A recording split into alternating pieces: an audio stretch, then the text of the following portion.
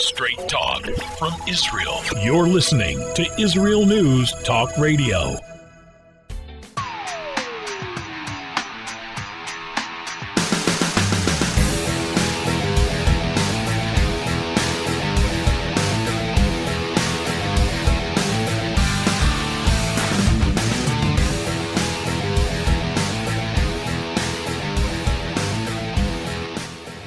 Welcome to the Tamar Yono Show here at IsraelNewsTalkRadio.com. Today we are going to be talking about the rules of order. This is going to be a new series that I'm going to be having my guest explain to all of you.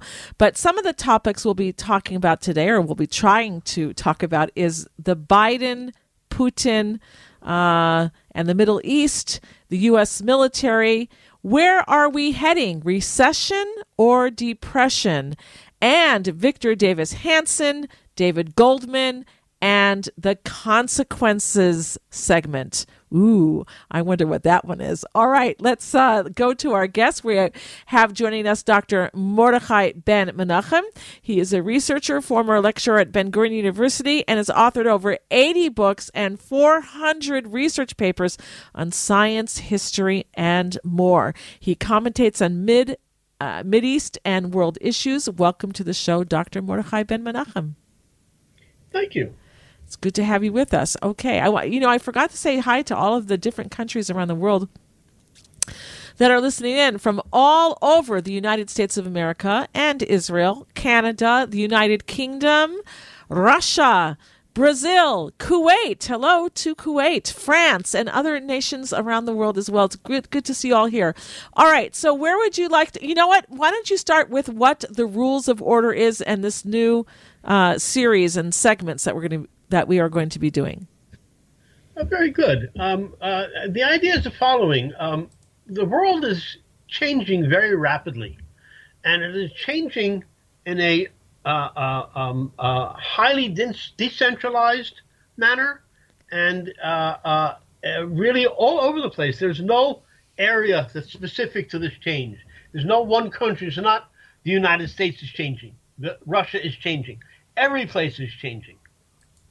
And people need to have a better understanding of what's going on and what it means to them, what it means to their neighbors, what it means to their friends, what it means to their relatives that may live far away from them. If, for instance, somebody lives in Jerusalem or in Tel Aviv and they have an uncle in New York, or the opposite. They live in New York and they have a cousin in Tel Aviv, or whatever. A lot of the things that are going on are very complex matter in many different dimensions, whether that be economically, militarily, politically, sociologically. How does that affect your freedom? That's a big question today. How does that affect your future and the future of your progeny? So what we're going to try to do is we're going to try to discuss these things not just today, not just in one session, but over time. My intention right now is for us to talk about this this issue approximately from now until the new year. The new year would be, by the American calendar, around the beginning of October. Okay, because we're talking about the Jewish New Year, which is the high holiday season, which is coming up, Rosh Hashanah, Yom Kippur, etc. Okay, so basically you're going to be kind of covering trends, is kind of how I can understand it. We'll be covering trends. We'll also be covering issues and events that affect these trends strongly.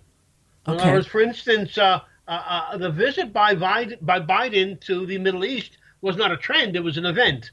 But it's an event that has far-reaching effects, and most of these effects are difficult to comprehend, particularly, for instance, the people that live in the United States or in Europe or in Canada or in places where they're really not getting the news of what is really happening. Yeah, they're really not. Very, very partial data about what's going on and what these things actually mean in terms of the ramifications for all of us. And what do you think about the fact that he had COVID when he came to Jerusalem?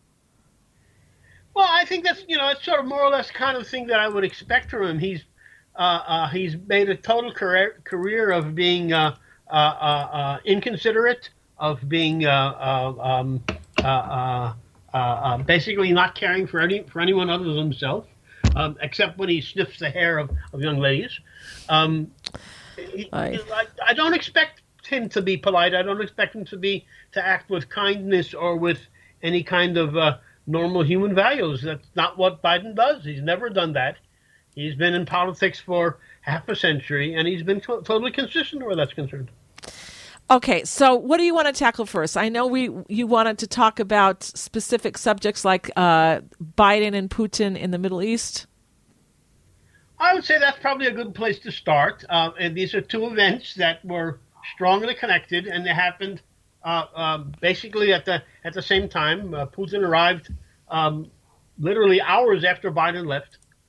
That was not unintentional. That was it was very well planned. It was very intentional. And I think people need to understand what both of these missions meant.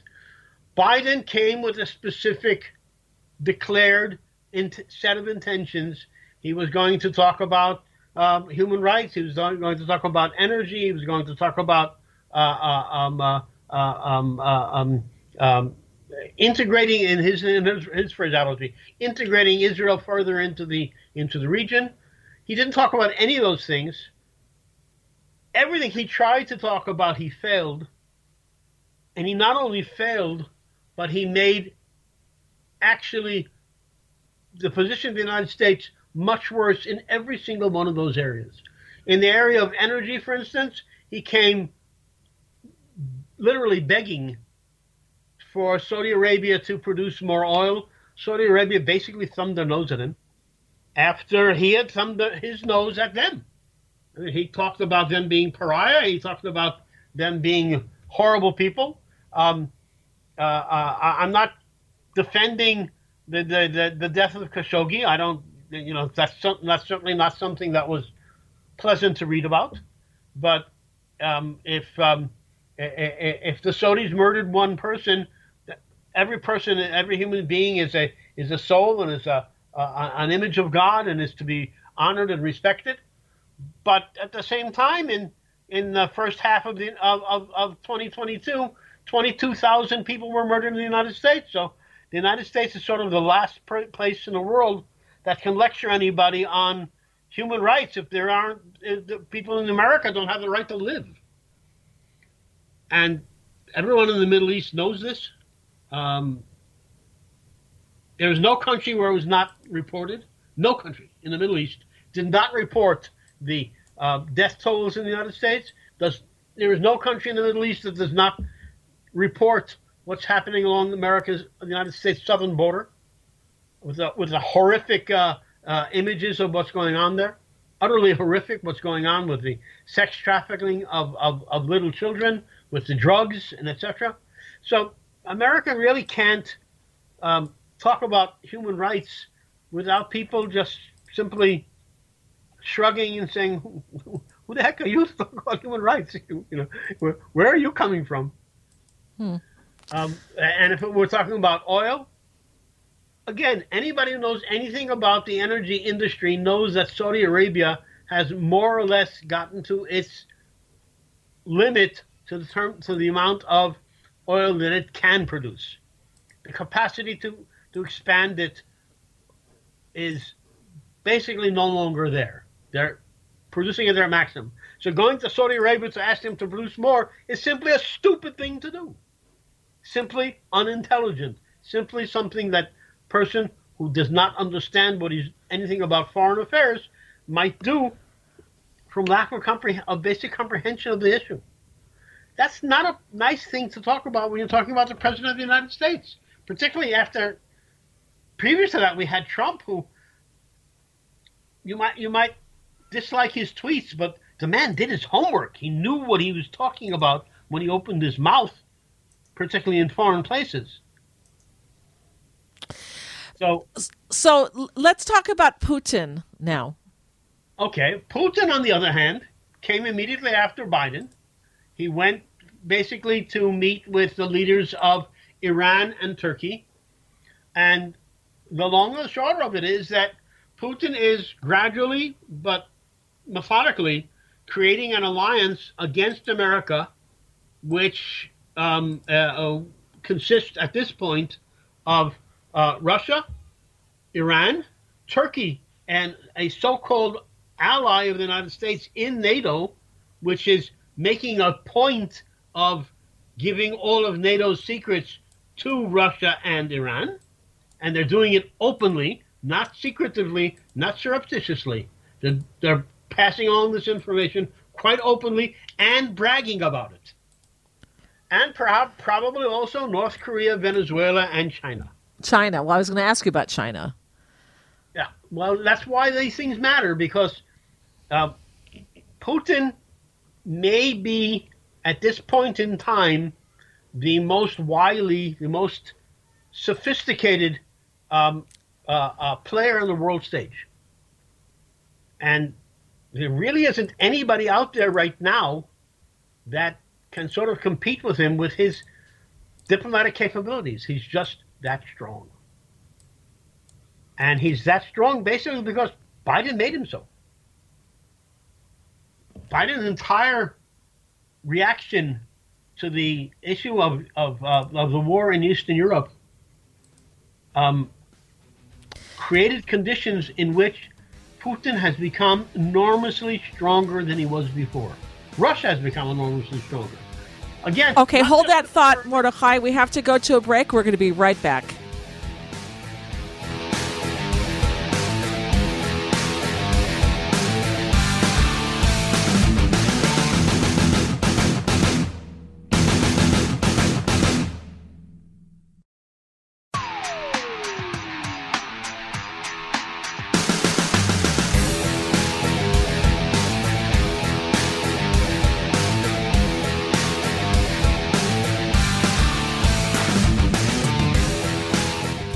All right, we are back here at the Tamar Yona Show on IsraelNewsTalkRadio.com. You can call in. This is a live show.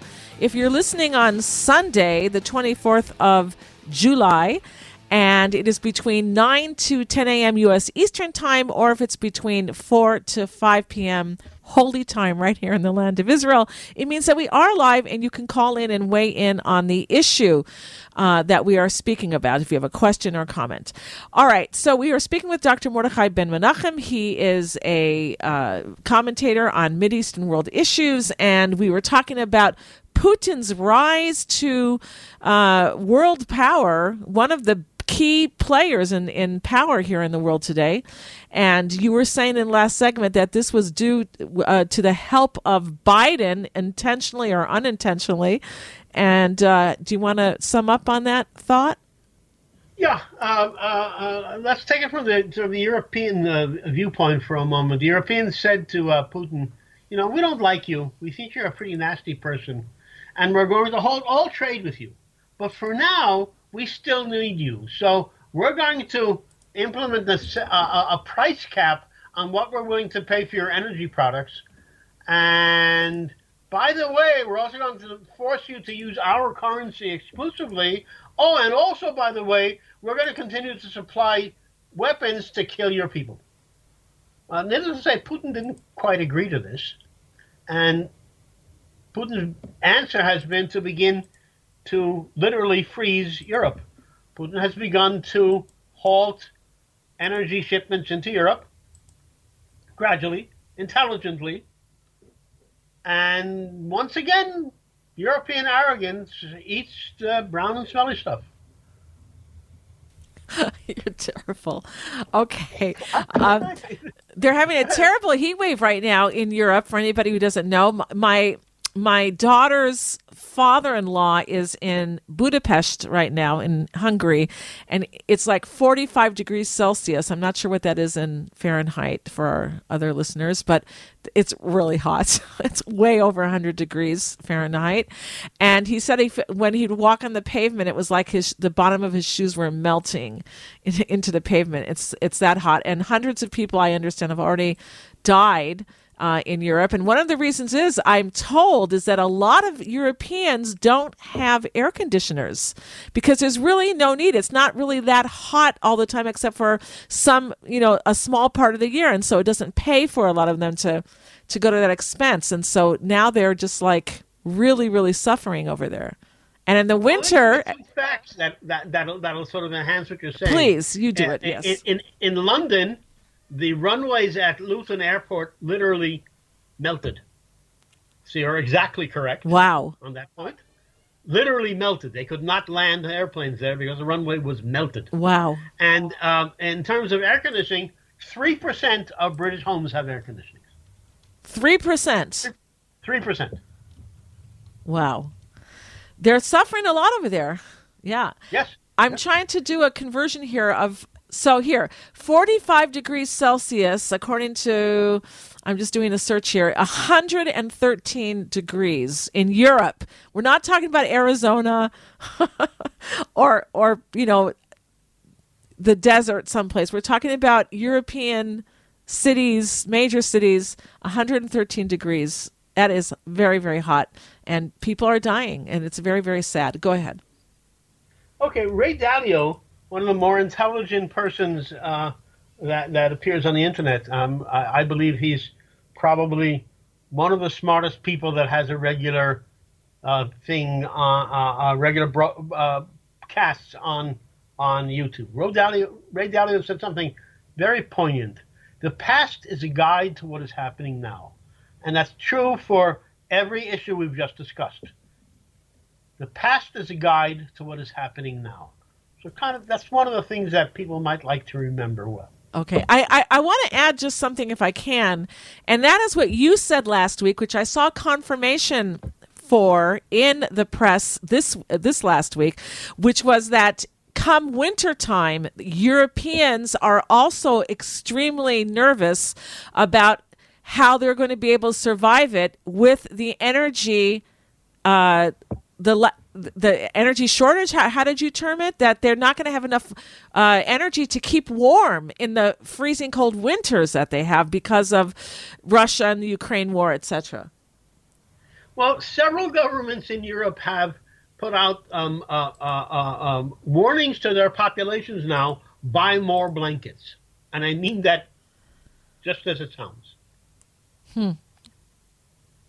Starting to sound like third world country. That's what it sounds like. Well, what they are. I mean, the only reason Europe is rich is because they spent hundreds of years stealing from other people. I mean, Europe as a continent is the most resource poor continent on the planet. They only survived and thrived throughout the last 3 or 4 centuries by going out to other places and stealing. You're talking about like Africa and their colonies and things like that. Africa, India, China, the Middle East, everywhere. They went and they stole. That's what they do. They're still doing it today. Germany dumps their toxic waste in Cameroon. France dumps their toxic waste in Ivory Coast. Belgium dumps their toxic waste in Congo. Tens of thousands of Africans die from European toxic waste every year, and they don't have the military capability to force these barbarians to stop their slaughter. This is happening now in the year 2022. It's very sad. You'd think we would know better. We would be more humanistic, that mankind would be kinder to each other and more understanding and have grown and matured, etc. But it's very, very sad because we're all brothers and sisters. We all want, to live good lives, and it's a pity that all this is happening. All right, let's move. It's the image of God, and therefore we should all you don't have to like somebody to respect him. I don't care if you dislike me, but I do demand respect. Right. Everybody is deserving of respect. Absolutely. All right. We don't have a lot of time. Let's go to our next topic, the U.S. military. What did you want to say about that? The U.S. military is a fascinating study, really fascinating. The first thing people need to understand is that the United States taxpayer spends more money every year on its military than the next 9 countries combined. That includes China, Russia, Germany, Japan, etc., etc., etc. Does that mean that the United States has a military which is 9 times more powerful than all of these other countries? No, not at all. It does mean that the United States has some expenses that these other countries don't have. For instance, in patrolling the sea, no other country today has the type of navy. I'm not talking about just size, but the type of navy that the United States has, other than Japan. It's the only other country that has that kind of navy. And a navy is expensive. A blue water navy is very expensive. China cannot project its naval power to the Persian Gulf, for instance, to convoy its imports of Persian Gulf oil. It doesn't have the capability to do that. So if India, for instance, decides to interdict and prevent oil from reaching China, it has the capability of doing that. And China cannot prevent that because it does not have a blue water navy that can travel thousands of miles. Right, and America should have a strong military. Every country needs to have one because that helps also protect itself from having to go into war. If a country is perceived as weak, it's pouncing time on that country. Absolutely correct. So the American military is enormously expensive, but unfortunately, it is not enormously efficient. It is probably, in many terms, the most, or perhaps the most inefficient major military on the planet today. And that is tragic, because the American taxpayer is paying enormous sums for that inefficiency. If I can put it in very crass terms that are very unpleasant to hear, but I'm sorry, it has to be said, Russia, in the past 70 years, has won every war that it fought except Afghanistan. The United States, in the past 70 years, has lost every military engagement except in Grenada. And Grenada, everybody knows, was so terribly important. Tongue in cheek, okay. Well, yes. Okay, so let's understand what this means. Let's understand what kind of things we're talking about. We can look at American corporations, mammoth-sized corporations, Google, Microsoft, Facebook. These corporations are very highly involved with the Chinese military, while at the same time they refuse to have anything to do with the U.S. military. Yet they're American-based companies. People by people who were born and raised and educated in the United States. This is uncomfortable, to say the least. The world has a concept today called enterprise supply chains. These enterprise supply chains are very important, not just militarily, but for getting goods into supermarkets and Walmarts and Starbucks and almost every kind of major store that you can think of at the moment. But these supply chains are breaking down. And one of the symptoms of this breakdown that we're seeing today, and it's becoming more pronounced, over the years, about 30% of all food that goes through these enterprise supply chains, particularly in the United States and in Europe, but not exclusively there, 30% goes into the garbage. Okay, hang on. We have to go to another break. We're going to be right back. I want to hear about this.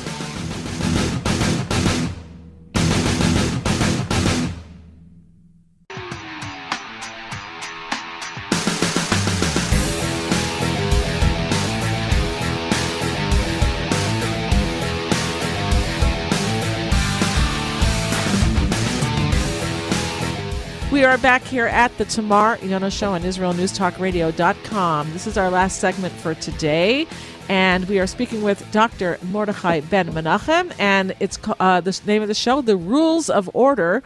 We've been talking about the U.S. military, and interestingly enough, Dr. Mordechai Ben Menachem was saying that all the last few wars, except for Afghanistan, that Russia has fought, it has won. And all of the latest few wars that the United States has been involved in they have lost, except for in Grenada, which was a really big threat to America. In any case, it's something interesting to consider. So in the last section, you were talking to us about, again, supplies, things that we need, the supply chain. So why don't you finish up that thought for us? Okay. People need to be aware that, as I mentioned, 30% of all U.S. food is thrown in the rubbish. 30%. That's an enormous quantity, enormous tonnage.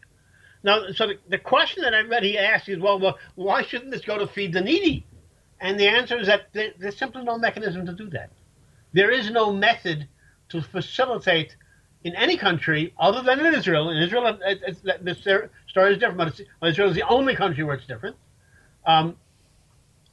There's no mechanism to facilitate the transfer of this quote-unquote extra food and to pass it on to those that need it. In Israel, such mechanisms do exist. And fascinatingly, these mechanisms are not government mechanisms that are totally in the private sector, because they can't work any other way. Can I insert here how wonderful it is to live in different communities in Israel? I mean, so we have different communities and areas have their WhatsApp groups where people what are the hours of the post office? Where can I where's a locksmith? Can anyone recommend this? It's, they're very helpful lists. I'm sure other countries around the world and cities and communities have them as well. But one of the things that we get also is free distribution, things that are going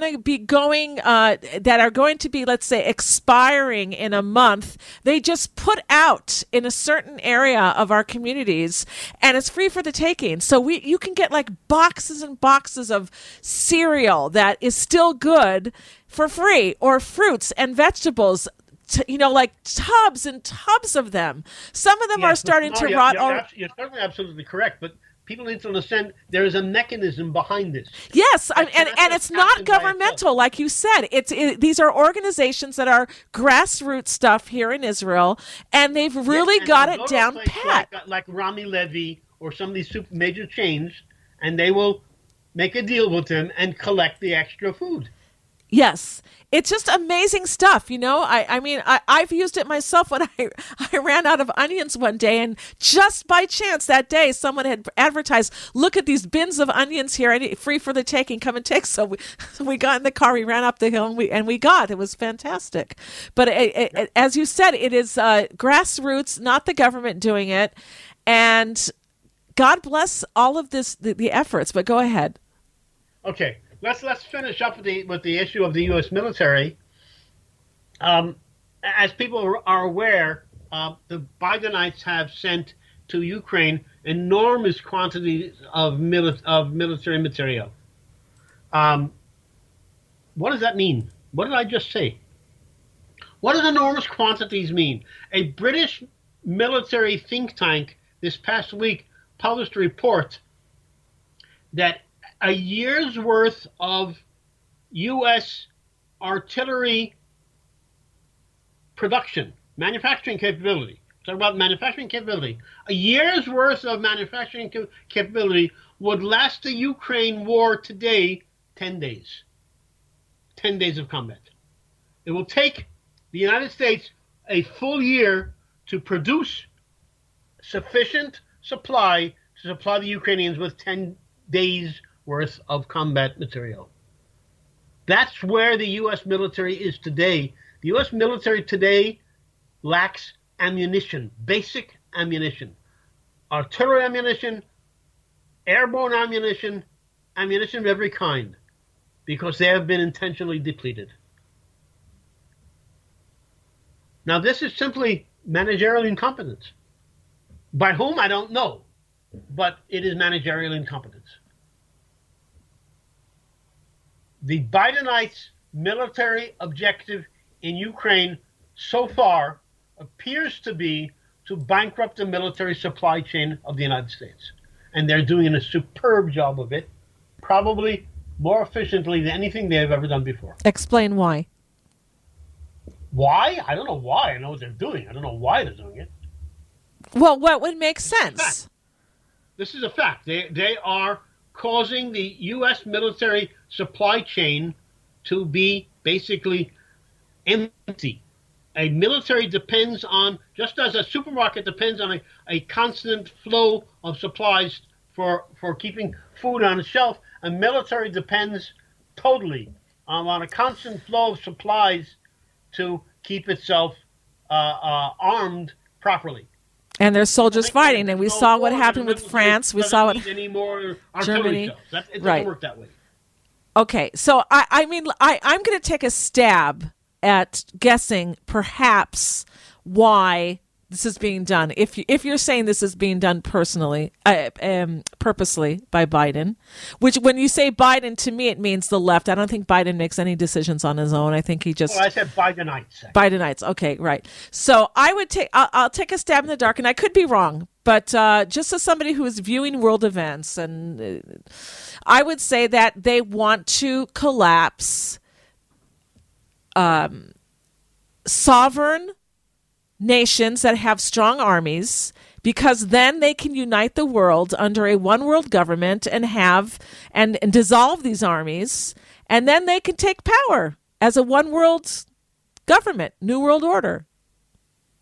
Well, I really can't comment on that. I don't have any data, and as you know, you're a scientist and you like to work. Yes, and I like that. As I possibly can. As I told you, it's just a stab in the dark. Yeah, okay. I mean, emotionally, I might be willing to accept what you're saying with great sorrow, but I might be willing to accept it.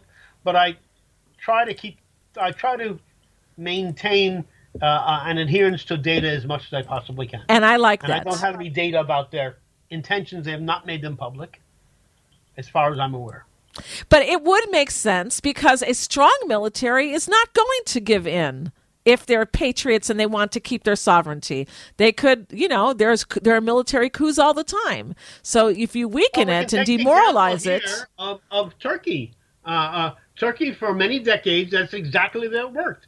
Turkish military, from the time of Ataturk until Erdogan, were the guardians of democracy in Turkey. And anytime the government began to wander away from democracy, the military brought them back. With several times they had a coup, and the military governed for some time but they always brought the civilian government back. When Erdogan came in, he destroyed the military command and control system, and they no longer have the capability to do that. And today, the Turkish military, while it's the second largest military in size in NATO after the United States, it is extraordinarily weak. And we've seen it even in its attacks in Syria and Iraq, that it has done very, very poorly against these basically ragtag militias. And then, of course, you just do what Joe Biden has always been spouting, and that is build back better. Destroy your military, and then build back the big military, as you like. All right. We're running out of time. I can cite Turkey as an example of someone who's done that. I cannot claim to know what the Bidenites are thinking in terms of why they're doing things. I can look at what they're doing. That's fair. That's very good. Okay, we're running out of time, and we haven't even done half our topics yet. So here's the next one. Where are we heading? Recession or depression? Okay, let's begin with some definitions. People who haven't basically studied economics may not be quite familiar with the definitions or how these things differ. There are actually three terms: recession, depression, or stagflation. I'll try to define them. So recession, as people have probably heard lately, pardon me, 2 consecutive quarters of GDP contraction. In other words, the economy of a country contracts rather than grows. It grows at a negative rate in the terminology of economics. Sorry. We saw that happen in the United States in the first quarter, where it contracted by 1.6%. And every analyst that I've seen so far has claimed that it has already occurred in the second quarter of 2022 as well, which means that officially the United States is in recession. But recession is It can be relatively gentle. It can be fairly strong. I should say that a depression, which is much, much harsher, the depression is extremely severe, long-term contraction in economic activity, where annual GDP falls by more than 5%, and unemployment is double digits. The so-called Great Depression, the depression that occurred in the 30s, by the way, the one who caused the depression was Roosevelt, not Hoover, as people on the left try to claim. It was caused by Roosevelt, caused intentionally by Roosevelt, because the United States national debt was very large. Does that sound familiar to somebody today? That was the only depression, full-scale depression in the history of the United States, in its entire history. Today, I would guesstimate that there's at least a 50% chance that the United States may be headed towards a depression, well beyond recession. Many economic indicators seem to show, I'm trying to be very careful how I phrase this, seem to show that that may be the direction where Janet Yellen and Powers are heading the United States. And if that's so, people need to be aware sooner rather than later and act accordingly. Because remember, the first thing that occurred when the Depression actually hit the United States was to limit access to funds in banks. Yes. So be aware. I've said in the past, do not allow yourself to be dependent on large banks. If it's a small 1 or 2 branch bank in your hometown, that's probably okay. Large banks, I would say today that there is no large American bank which is long-term solvent today. Wow. Okay, something to think about and to ask your to take counsel with about. All right, Victor Davis Hanson. Victor Davis Hanson, as some of my listeners know, is my favorite historian. I am not objective where he's concerned. I think he's brilliant. I think he's also enormously lucid. I love listening to him. He's a classicist. He's a professor emeritus. I believe he's 70 years old, if I'm not mistaken. Victor Davis Hanson said something just last week which I found very, very poignant. Since ancient times, laws were seen as a response to human nature, often modulated by religion and government, sometimes imperfectly in the case of autocrats, theocrats, and dreamy utopians. Nonetheless, civilization accepted that stealing anything, assaulting anyone without cause, or destroying the property of others were crimes by nature. Punishment prevented their recurrence, since their repetition would lead to mass disobedience and ultimately the unwinding of civilization. Critical legal theory subverts those ancestral wisdoms. It is embraced by many in the Biden administration who ignored massive riots, arson, and looting in the summer of 2020. States such as California defined theft as a mere unpunishable mistake. Now, I refer people to an incident that occurred, I believe it was Thursday. I'm not certain of the day. It was very recently, just the past few days. A member of Congress who is now running for governor of the state of New York, Lee Zeldin, I believe his name was publicly attacked by a person with blades in his hand. And this person, totally in public, is filmed. Everyone saw it. The person was prevented because they happened to be behind the man, happened to be an ex-Marine. Thank God he immediately tackled this violent moron. The person was arrested, and 2 hours later was released. No bail, no indictment, nothing. Attacked a congressman of the United States, and there was basically no reaction of the law. This is not something which is a small issue. This is not something which is a little problem. This is a major issue where people see that the law is not being enforced, adhered to in an even-handed manner. I believe there is a paragraph in the Constitution of the United States, I'm not remembering quite well enough now, that talks about equal application of the law. Right. And if people perceive that the law is for some and not for others, that tends to cause the law and order to break down. It basically means civilization has ceased to exist. Some animals are more equal than other animals, Mordechai. Yeah. Biden voters are more equal than Trump voters. Yeah, that's part of the thing.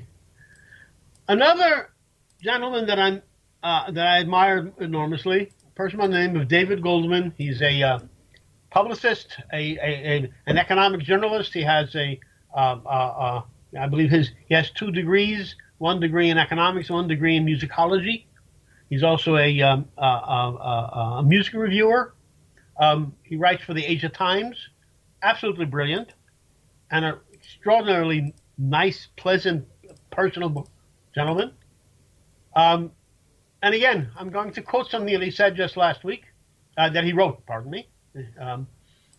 To return federal R&D funding to the levels of the 1970s or 80s relative to GDP, we would have to spend another $200 billion a year. That's on top of the $800 billion that's being spent now for the U.S. military. The great corporate laboratories, starting with Bell Labs, no longer exist. They would have to be reconstituted. Only 7% of our college students major in engineering, against 33% in both Russia and China. Russia alone graduates as many engineers each year as the United States. Russia has less than half the population the United States has. But we have the choice of accomplishing them or condemning future generations of Americans to mediocrity. We need inspirational leadership to persuade American taxpayers to fund investment on this scale, like John F. Kennedy in 1962, when he told the nation that it would go to the moon, or Ronald Reagan in 1984, when he proposed to protect America against missile attack. End quote. What David Goldman is saying here is that the United States is not just in a position of no longer leading, it is very strongly in danger of falling increasingly far behind in all areas of military and civilian technologies. The one that's being most touted by the press is artificial intelligence, where China already has a tremendous lead in front of the United States. The only real, I'm going to say something that people are really going to dislike. The only real artificial intelligence innovation in American corporations is performed here in Haifa. That includes IBM, Microsoft, Google, Facebook, Intel, and several other companies. Yeah, they have boomed here in Israel, yes. All American companies, and I mean this literally, that are involved in areas of artificial intelligence have their R&D here in Israel. Most of them are in Haifa. NVIDIA, for instance, is in Yokneam. That's besides the point. All of these American companies, Ford, which is enormously ironic, Henry Ford, the original Henry Ford, was the first anti-Semite funder of Adolf Hitler. Yeah. His grandson, who now runs the company, has invested enormously in all Ford R&D in terms of actual technologies is performed now in Israel. And the list goes on and on. America today is dependent, not independent. Whether it's natural resources from Russia and China, rare earths, lithium, etc. Whether it's artificial intelligence, where it's dependent on Israel, where it's military technologies, where the hard technologies are still being done in the United States. They still have some engineers. But all of the soft technologies, all of them, literally all of them, whether it be Raytheon, Lockheed Martin, General Dynamics, it's all done here in Israel. It's quite impressive. I understand that one of the reasons they like investing in Israel because our college graduates or university graduates, etc., have mostly done the army, and by far they say, this is what I read, that they were more mature and perhaps more reliable as workers than their counterparts in other places of the world where they're a little bit more coddled, spoiled, whatever. And it's a very good investment here for them. Well, that's very true, of course, but it goes on a little beyond that because they go to the university after their army, they're more mature when they begin their college education, their university education. So it's not just a question of being more mature when they get to work, which is 2 or 3 years later, but they're already more mature when they begin their studies, so their studies are more effective as well. So they get out of their study, they complete their studies, they're already far in advance of their peers in other countries. And I always thought that it hurt us more because once you get out of studying and you have to go back to it, it's harder in many ways. I felt, but perhaps, but it's also with a great deal more responsibility. In many cases, these people are already married. Many of them have. By the time they finish university, they have children. Remember, Israel is the only country in the entire industrialized world, the only country that has a birth rate which is above replacement. The only country. The birth rate in the United States is 1.6. In Japan, it's 0.9. In Russia, it's 1.3. In Germany, it's 1.2. In Spain, it's 1.0. Well, what about India? In India, it's 1.7, sorry. And in Israel again? And in Israel, it's 3.17. Wow. And if you look at the areas of Judah and Samaria, it's 4.58. Well, I've been blessed with 5 children, so I'm very pleased. It's wonderful to have a nice big family. And that's not even big. I mean, I have a neighbor who's got 13 children. And I have another neighbor further away who's got 10 or 11 children. I mean, it's not, like you said, in Judea and Samaria, it's not uncommon at all. No, not at all. Yeah, and there's no reason why it should be. And it certainly shouldn't be something that's looked down upon. Last week, there was a segment on, I think it was an NBC News, where they actually advertise disdain for people who have children. Right, and they're killing babies, and the left. Up until birth, they can do these abortions. They call them abortions. Up until the baby's birth. In all of the years that Obama was in the U.S. Senate, which is not long, there was only one time when he actually voted for a bill. All of the times when he was there, his vote was present. In other words, he abstained. The one bill that he voted for was the bill to allow abortions, what they call full-term abortions. Yeah. Abortions up till the minute of birth. Horrid. Absolutely That's the horrid. only bill he voted for. All right. Is there anything else that you wanted to talk about before we get to our last topic? No, let's go to this. Some issues of some of the consequences of what's going on today. Let's one of these things is actually just kind of I thought it was hilarious, but before the war began, Ukraine was listed according to World Banking Associations with $1.5 billion in gold bullion. They have since sold $12.4 billion in gold bullion. We all knew that Zelensky was an entertainer. We did not know that he was a magician. Nobody knows where this $10 billion came from. Sounds like the Palestinian Authority. Very similar indeed. Very similar indeed. All right. Yeah. In March, the U.S. froze $630 billion belonging to Russia, using the war as an excuse. There has also been mammoth de-dollarization. Nation after nation has reacted to this act. If they can steal Russia's cash, they can take ours with any excuse at any time. This has caused Malaysia, Indonesia, Thailand, Singapore, Philippines, and some say also Vietnam, Cambodia, Laos, Brunei, and Myanmar to discuss creating a separate system of payments outside the dollar. This is de-dollarization. It is extraordinarily dangerous for the future of the United States and for the American society.